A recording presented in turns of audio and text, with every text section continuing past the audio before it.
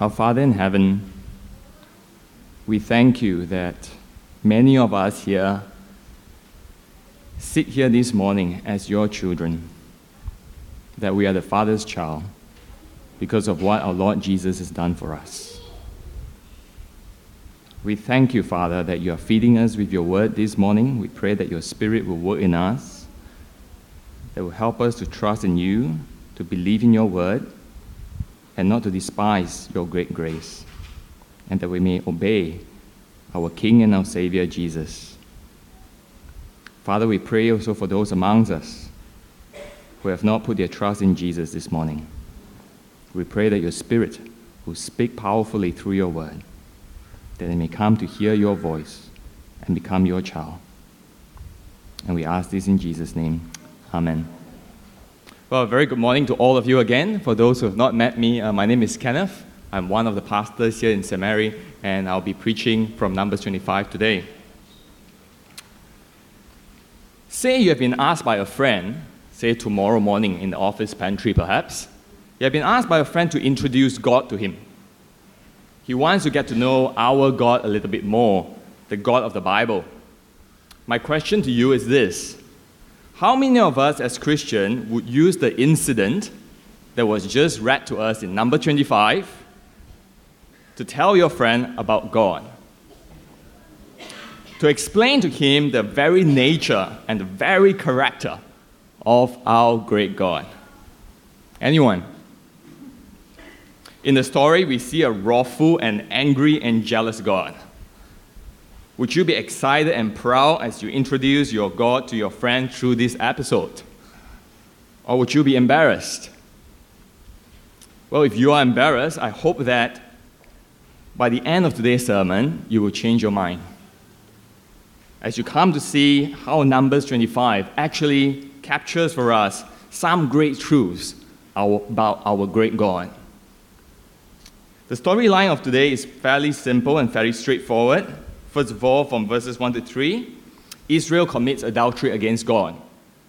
Verses 4 to 5, God gets angry and he judges Israel.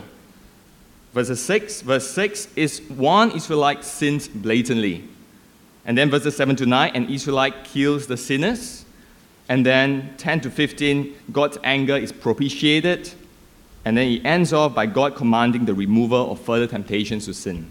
That's the basic storyline. I'll be drawing 3 lessons that we can be learning about humanity and about God from this chapter. But first of all, let us take note of the context in which we find this incident. Israel has spent 40 years already wandering in the desert, and that's for the rebellion against God. And now they resume their journey to the Promised Land.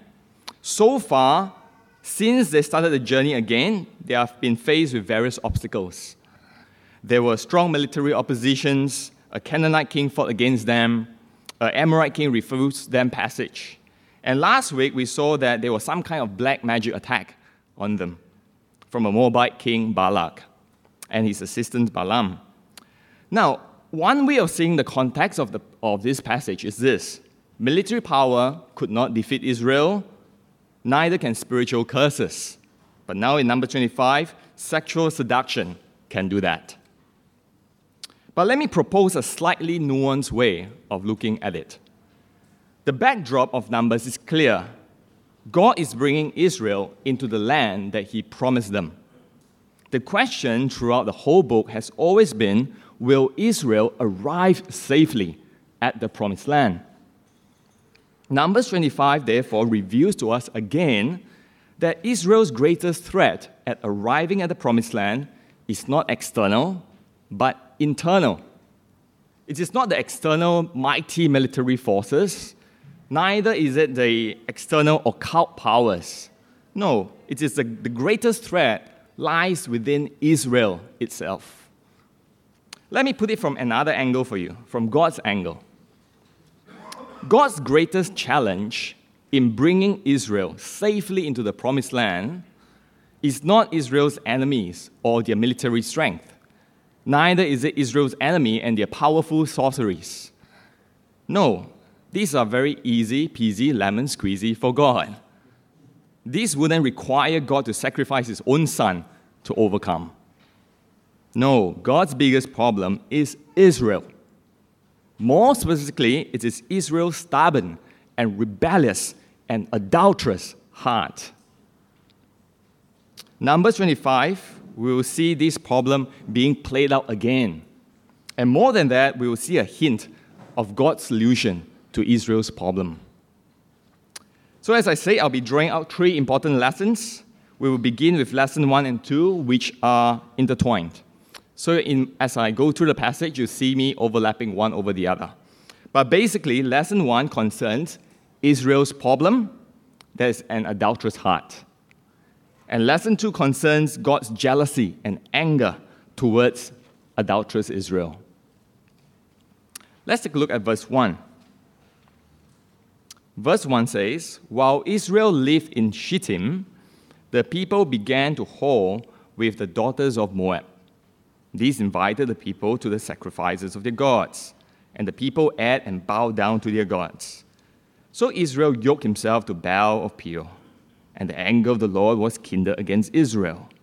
And the Lord said to Moses, 'Take all the chiefs of the people and hang them in the sun before the Lord, and that the fierce anger of the Lord may turn away from Israel.' And Moses said to the judges of Israel, 'Each of you kill those of these men who have yoked themselves to Baal of Peor.' Israel began to have sexual relationships with Moabite women that's in the region, and they eventually worshipped their gods, which is called Baal of Peor. As a result, God became very angry. His anger is kindled against them, threatening their very lives. And God is angry because he is jealous. And we see that in verses 10 to 13.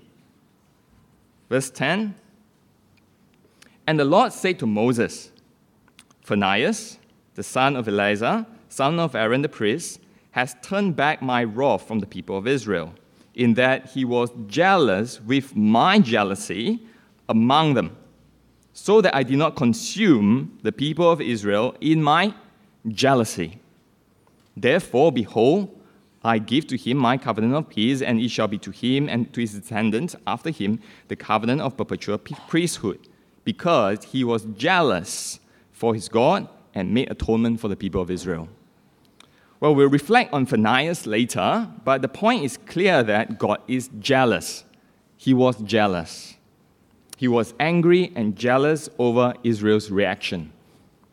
Now, let's think about Israel's action, and God's reaction for a little while. A few things worth reflecting here. First of all, this may sound pretty obvious, but it needs to be said. That is, God's anger is real, and it actually provoked him to action. God is personally angry with Israel.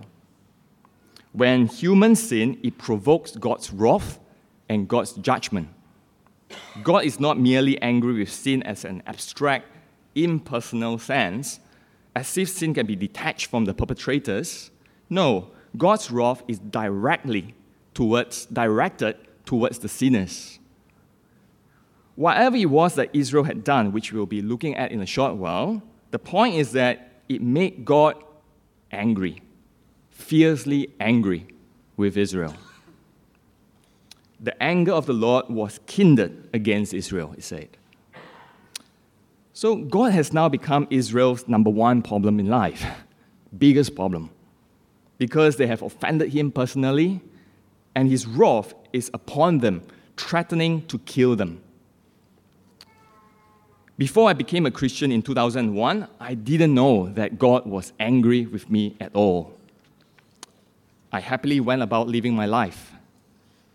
But my ignorance didn't mean that I didn't offend God. I did. And my ignorance didn't mean that God wasn't angry with me. He was angry. Many people today still do not know that they have offended God. The same way that I had, the same way that the Israelite had. If that is you this morning, this episode will show you how you have offended God like the rest of mankind. One of my most, if not the most important role as a Christian is to tell people how angry how very angry God is with humankind.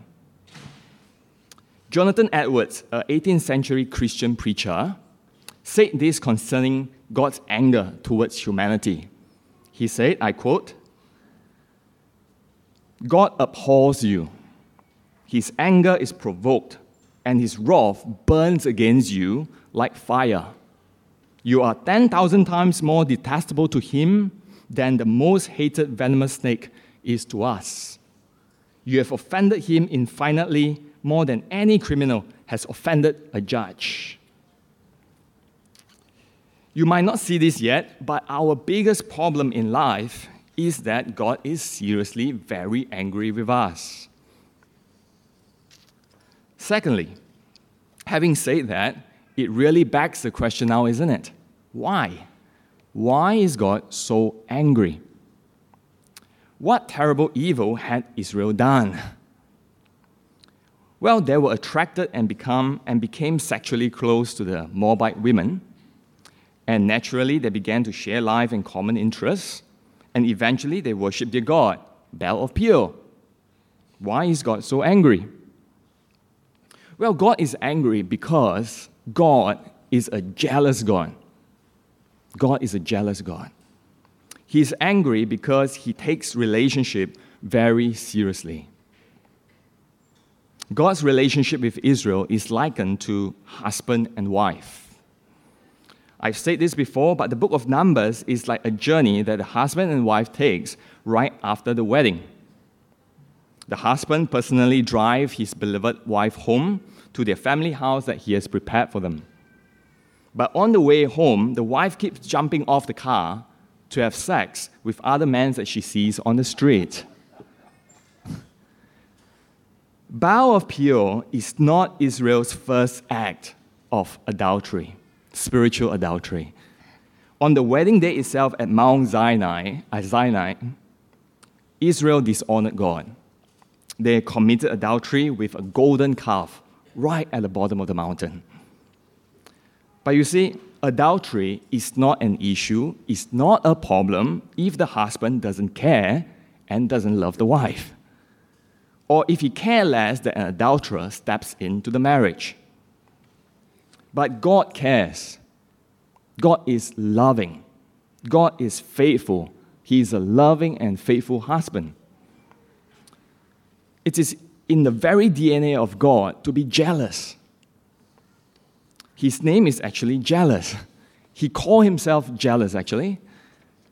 In Exodus 34, God says to Israel, "You shall not worship any other god, for the Lord whose name is jealous is a jealous God." When we think of jealousy, what do you think of? I would think of a green-eyed monster. Rightly so, because human jealousy is usually mixed with frustration and envy and malice. But God's jealousy is different. It is praiseworthy zeal. It is a zeal to protect the love relationship. It is a zeal to avenge it when it is broken. And it is a zeal to preserve it because it is so precious to him. When God made a covenant with his people in Sinai, God was serious about it. He was serious about Israel, and he was into a long-term, faithful, loving relationship with them. And that's why God grieves whenever the heart of his people goes to a rival. He burns with the hottest jealousy whenever they betray and dishonor him and defile themselves with lust. Whenever they love and align themselves to everything else except him.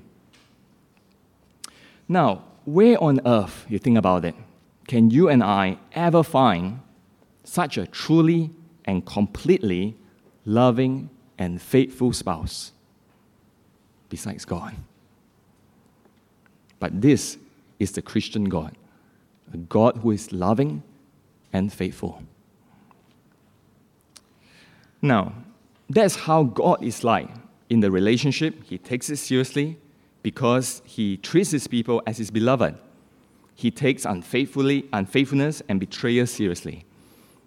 Christians, those of us who are Christians, let's think about it. How about us?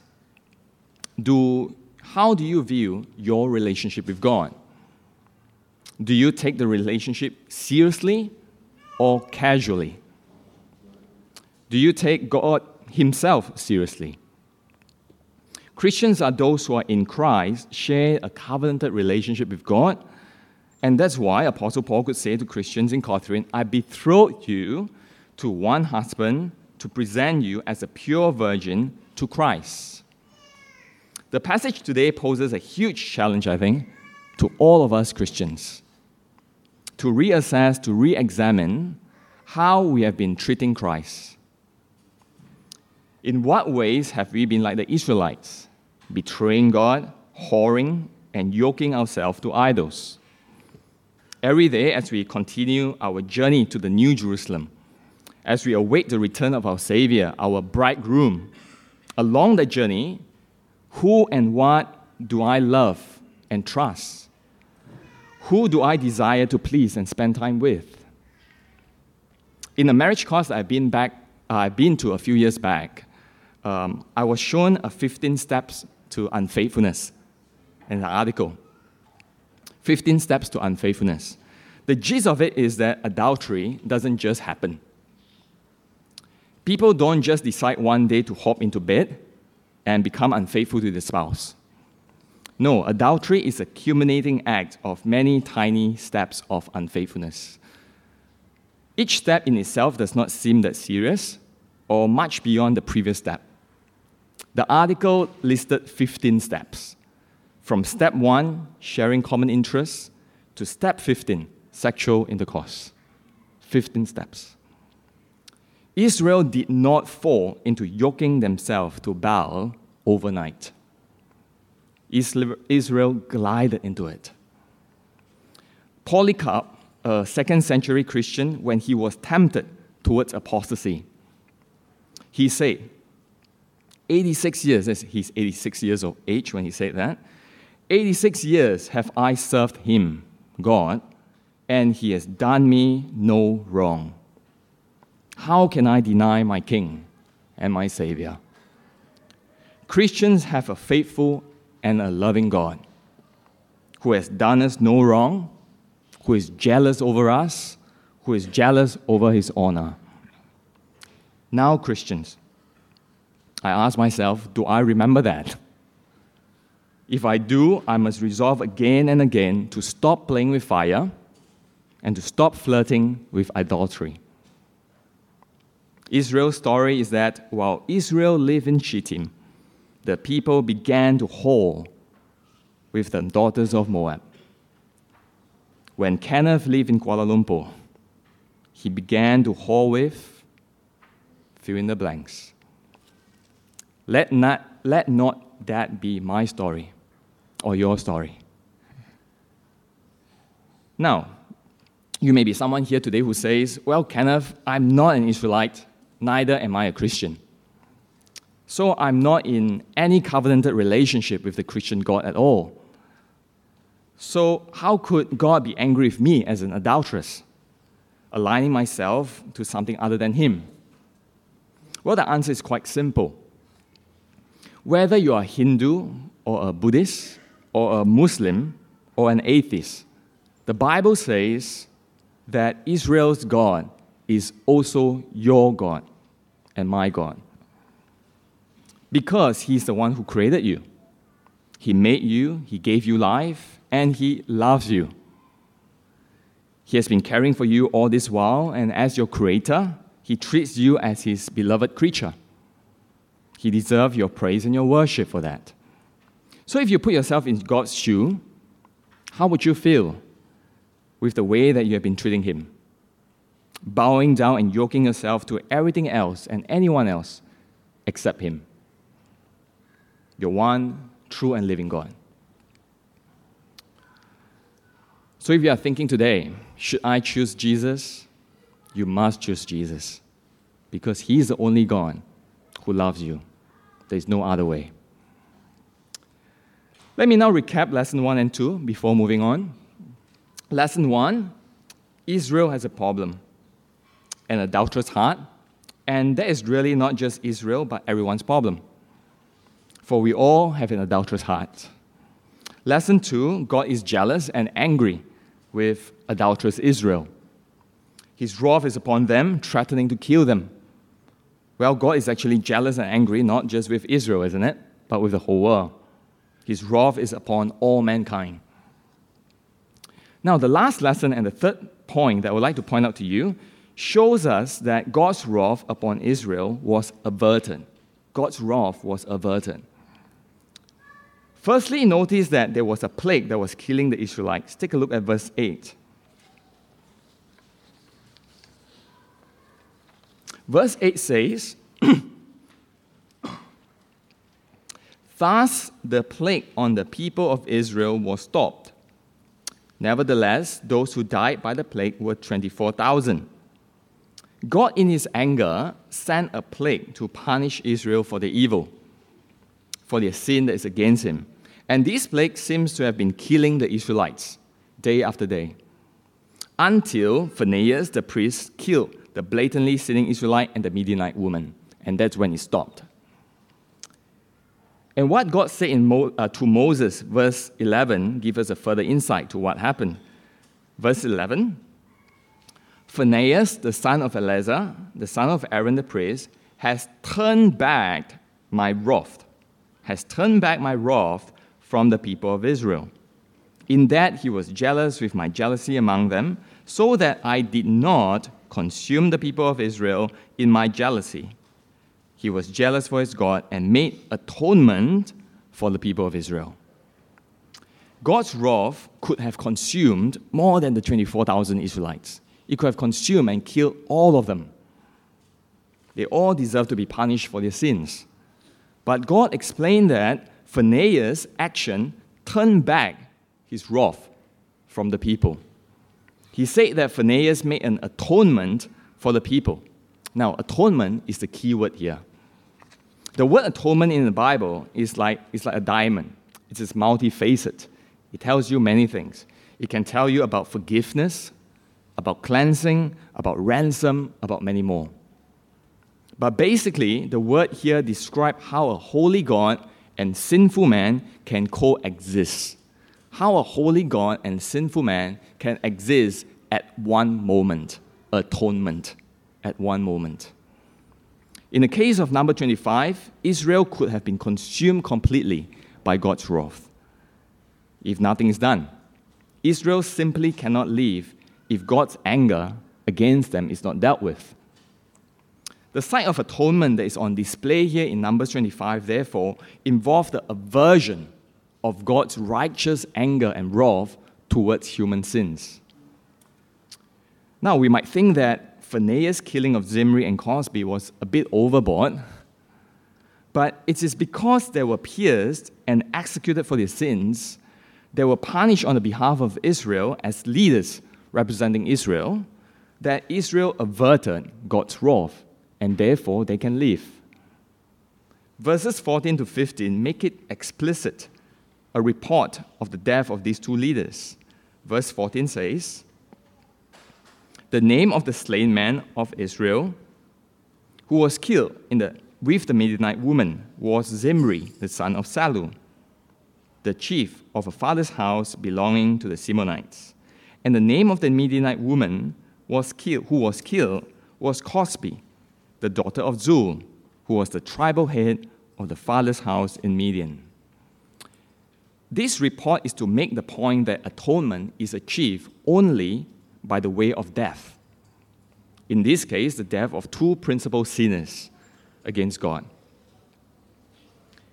Now, if you think about it, isn't atonement very good news for you and me? Because you and me, like the Israelites, have sinned against God and deserve his wrath. To know that the fierce anger of the Lord can actually be averted, to know that the righteous wrath of God on sinners can be turned away, and to know that our sins can actually be atoned for, that is really good news. Consider what such good news atonement is in light of what Jonathan Edwards, I quote again, say about God's wrath.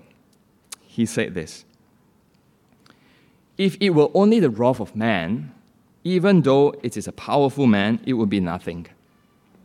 The wrath of kings is pretty scary. They own the lives and possession of their subjects. They can do whatever they want with them. Anyone who angers a king is in danger of the worst punishment that humans can invent. But the most powerful earthly king, in all his majesty, armed with his greatest terrors, is but a worm in the dust in comparison to the great and mighty Creator King of heaven and earth. All the kings of the earth are like grasshoppers compared to God. They are nothing, really, less than nothing compared to God. Friends, many times I've lived as though I have no idea who I'm cheating on and messing with when I flirt with the world and its idols. But Jonathan Edwards seems to be very clear about that. Who is messing with?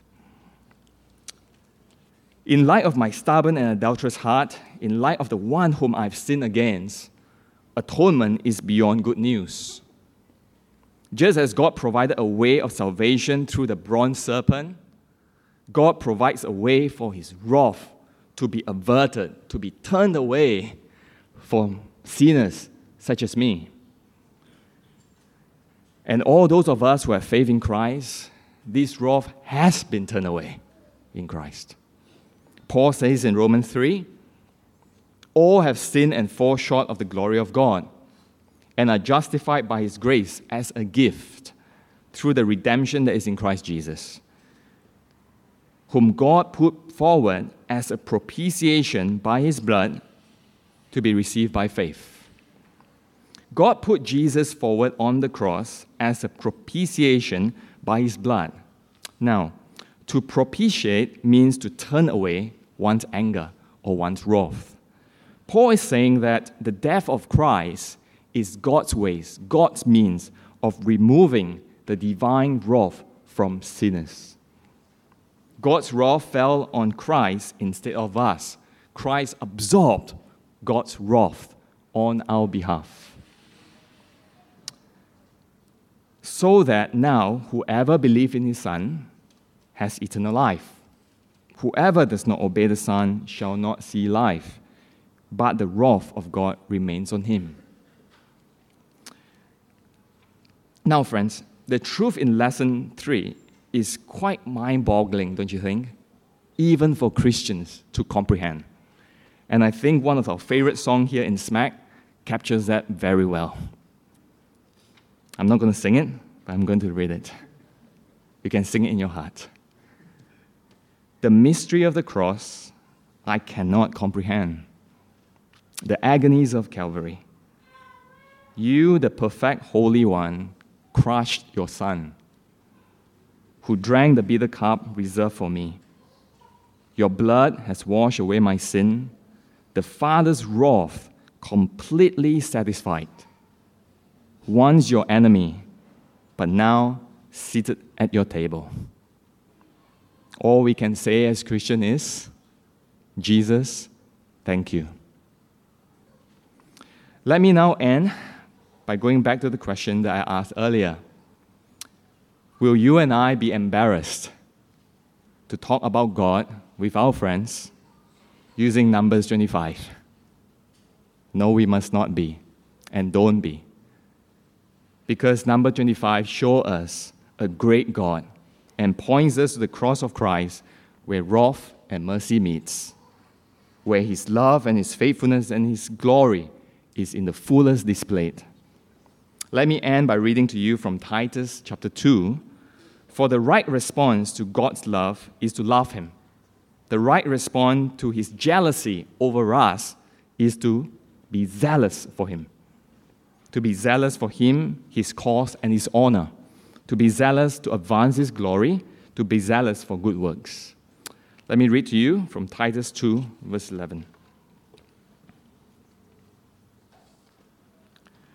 For the grace of God has appeared, bringing salvation for all people, training us to renounce ungodliness and worldly passions, and to live self-controlled, upright, and godly lives in the present age, waiting for our blessed hope, the appearing of the glory of our great God and Savior Jesus Christ, who gave himself for us to redeem us from all lawlessness, to purify for himself a people of his own possession who are zealous for good works.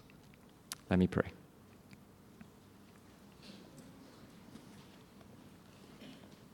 Our Father in heaven, we thank you that we have you. We thank you that we have a God who is jealous over us, who is jealous over his own honor, a God who loves us and is faithful to us like no one is in this entire world. Father, we thank you that your zeal drives you to reconcile yourself to us, that our Lord Jesus went to the cross, took the wrath, your wrath, that we deserve, that we may be forgiven, that we may be reconciled to you, that we may call you Father. Lord, as we celebrate the Lord's Supper in a short while, together as a family, as a church, may your Spirit remind us of the cost that it cost your Son. It cost you, your Son, that we may be reconciled to you, that we may be seated at your table. And may your Spirit fill our hearts with gratitude and with thankfulness, saying, Jesus, thank you. In his name we pray. Amen.